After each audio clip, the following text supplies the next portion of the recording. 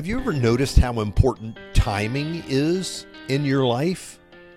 This is Tuesday, June 27th.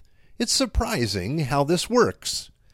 If you hadn't been in the right place at the right time, you might not have met the person you met, that person you married, and everything else in your life changed from that moment forward. Now, this is true in my life. I got to know Sandy between 2 years in graduate school. It was a time when I might have gone straight back to school rather than taking a year off for an internship. If I had done that, most likely we would have not had that time together to build a relationship that would lead to marriage, and we would not have shared the life together that we have. You ever thought about how timing has worked in your life in this way? Here's our text for today from the Gospel of Luke, chapter 22, verse 14 to 18. When the hour had come, Jesus and his disciples reclined at the table, and he said to them, I have eagerly desired to eat this Passover with you before I suffer. For I tell you, I will not eat it again until it finds fulfillment in the kingdom of God. After taking the cup, he gave thanks and said, Take this and divide it among you. For I tell you, I will not drink again from the fruit of the vine until the kingdom of God comes. Now today we're taking a brief detour from John chapter 14 to see something that happened at the Passover meal that John does not tell us about. Luke tells us that after the meal, Jesus told his disciples he would not drink wine again until the kingdom of God comes in all its fullness. Now, of course, this would be a strange thing to be heard in those days. Wine was as common as water. Actually, much drinking water at the time was laced with wine to bring down the bacteria and make the drinking water safe to drink. It was difficult to avoid drinking wine. It was crucial at this time in our world. And so what is Jesus talking about? Well, remember, as we learned yesterday, the fourth cup of the Passover was associated with God's promise to take Israel as his people.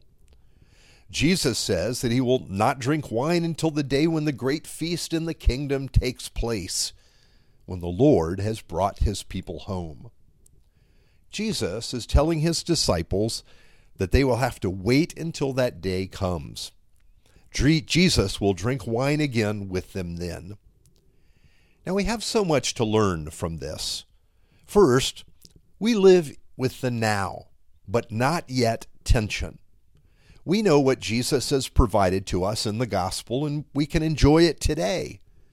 We know forgiveness and freedom from shame and guilt, and we have become new creatures in Christ and have received a new name from our Father.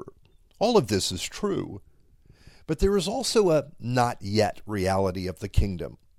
We wait until Jesus brings the redemption of our world to completion. This time hasn't come yet. The work of redemption was completed at the cross, it's true, but a new world is coming, and we wait for that. You see, it's all a matter of God's timing. Here's how the book of Revelation describes the coming of that day. Then I saw a new heaven and a new earth. For the first heaven and the first earth had passed away, and there was no longer any sea. I saw the holy city, the new Jerusalem, coming down out of heaven from God, prepared as a bride beautifully dressed for her husband. And I heard a loud voice from the throne saying, Look, God's dwelling place is now among the people, and he will dwell with them. They will be his people, and God himself will be with them and be their God.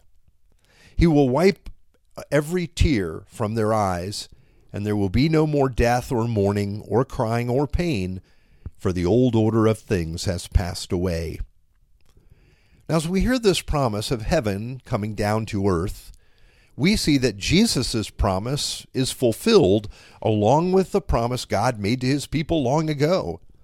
That same promise Jesus repeated to his disciples and that came from the Passover meal. God's dwelling will be among his people. They will be his people. Now, I don't think our hearts will be fully satisfied until we're in the kingdom and with our King. It is said in The Lord of the Rings, written by Tolkien, that when Aragorn is finally crowned as king, he sings a song in Elvish, and the meaning of the words of the song is, "Out of the great sea to Middle-earth I am come. In this place I will abide, and my heirs, unto the ending of the world." Yes, he can see that the way has been opened for him to rule and for his kingdom to be established. He knows it's all gift and that his kingdom will carry on. And this is the comfort that Jesus gives his disciples at the Passover meal. They think his kingdom will come in all its fullness, and it will, but just not in their timing.